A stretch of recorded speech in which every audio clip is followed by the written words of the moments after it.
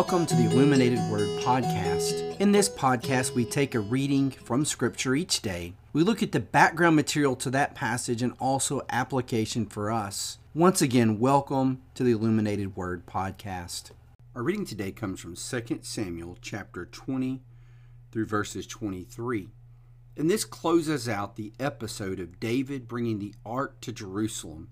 I know the last few days we've talked about this in depth. David brings the ark up from the house of Obed-Edom to Jerusalem. And there's a theme today I want to focus on with this idea of bringing the ark to Jerusalem. Some would say this is a political ploy by David. In our postmodern context, we read everything based on power. Who has the power? Follow the money. You hear that all the time in political discourse. Scripture doesn't always play by those rules, and you will make a big mistake if you think this is a power play by David, some political move. It's much deeper than that. And there's a phrase in this passage that appears over and over again. It appears 6 different times in chapter 6. And it is the phrase, before the Lord.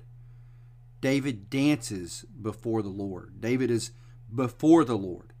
It's not saying David is a place of precedence before the Lord, but he is in the presence of the Lord. Everything he does is with God put first. There's this old ancient Latin phrase, coram Deo, which means in the presence of God. Everything is before God. Everything is in his presence. God saturates everything I do and think. And that is how David operates. So here is this part where Michal, the wife of David, we mentioned this yesterday, that she is not happy with her husband at all. There's this sense of, David, you don't know your rightful place in the world. You're the king of Israel. You better act with dignity. Don't belittle the royal family by acting a fool and stripping off your royal garments and dancing about like a child. You see, in the ancient world, grown men, they didn't run and they didn't do things like dance in front of a lot of people. But David could care less. David was marching to the beat of a different drummer, so to speak, in how he looked at the world. So David really didn't care about the trappings of royalty the way that Michal did. We see some corruption in the thought of Michal. We see this haughtiness and this pride well up in the heart of Michal, the wife of David. Michal being the daughter of Saul, this is so important because she would carry on the offspring of King Saul. Let's go and look at our text now. This is the ESV. And in a minute, that's important. We're going to talk about the English Standard Version for just a second, this particular passage. But this is 20 through 23 of chapter 6. And David returned to bless his household, but Michal, the daughter of Saul, came out to meet David and said, "How the king of Israel honored himself today in covering himself today before the eyes of his servants. Female servants is one of the vulgar fellows, shamelessly uncovers himself." And David said to Michal, "It was before the Lord who chose me above your father and above all his house to appoint me as prince over Israel, the people of the Lord. And I will celebrate before the Lord. I will make myself yet more contemptible than this, and I will be abased in your eyes. But my female servants of whom you have spoken, by them I shall be held in honor." And Michal, the daughter of Saul, had no child to the day of her death.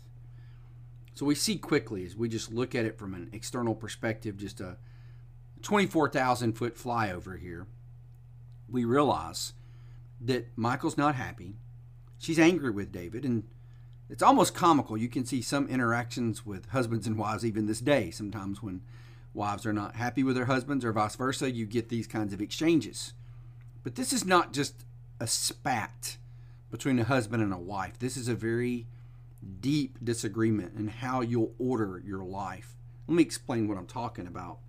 You'll pick up some of this in the context of the passage, where David says to her really quick, "The Lord chose me above your father." Before the Lord. There's that phrase, before the Lord. He chose me above your father in his house. Your father's house was rejected. I am the prince of Israel, and I am the Lord of his people, and I will celebrate the Lord. So I don't really care what you think, Michal. I'm going to worship God, and I'm going to put God first. Now, there is a difficulty here in translation in verse 22. I want to read just that first part so you can get the difficulty. "I will make myself yet more contemptible than this." So there's the phrase. David's going to make himself more contemptible. The argument is, in whose eyes will David be contemptible? Will it be in his own eyes or in the eyes of Michal?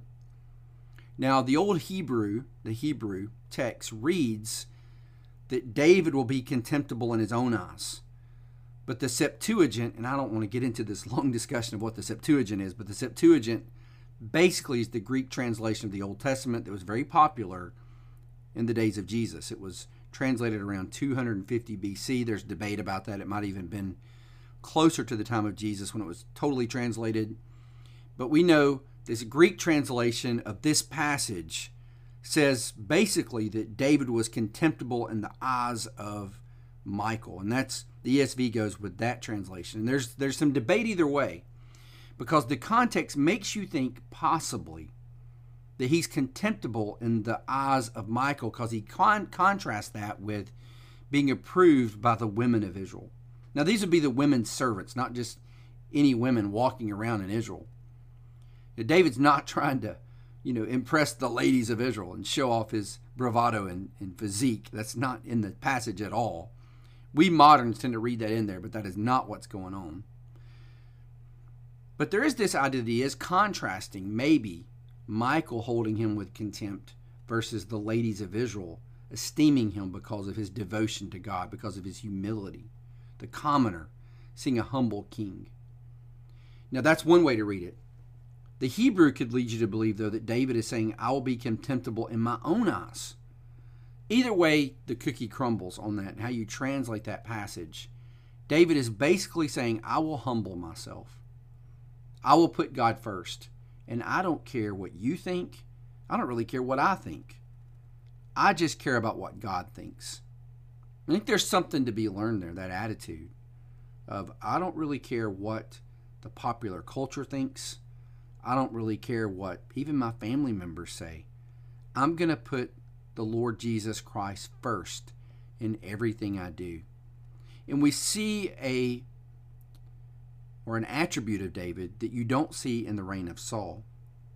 Saul was prideful. That's why he got into so much trouble. Think about it. Why did Saul hate David? He was prideful. He was jealous.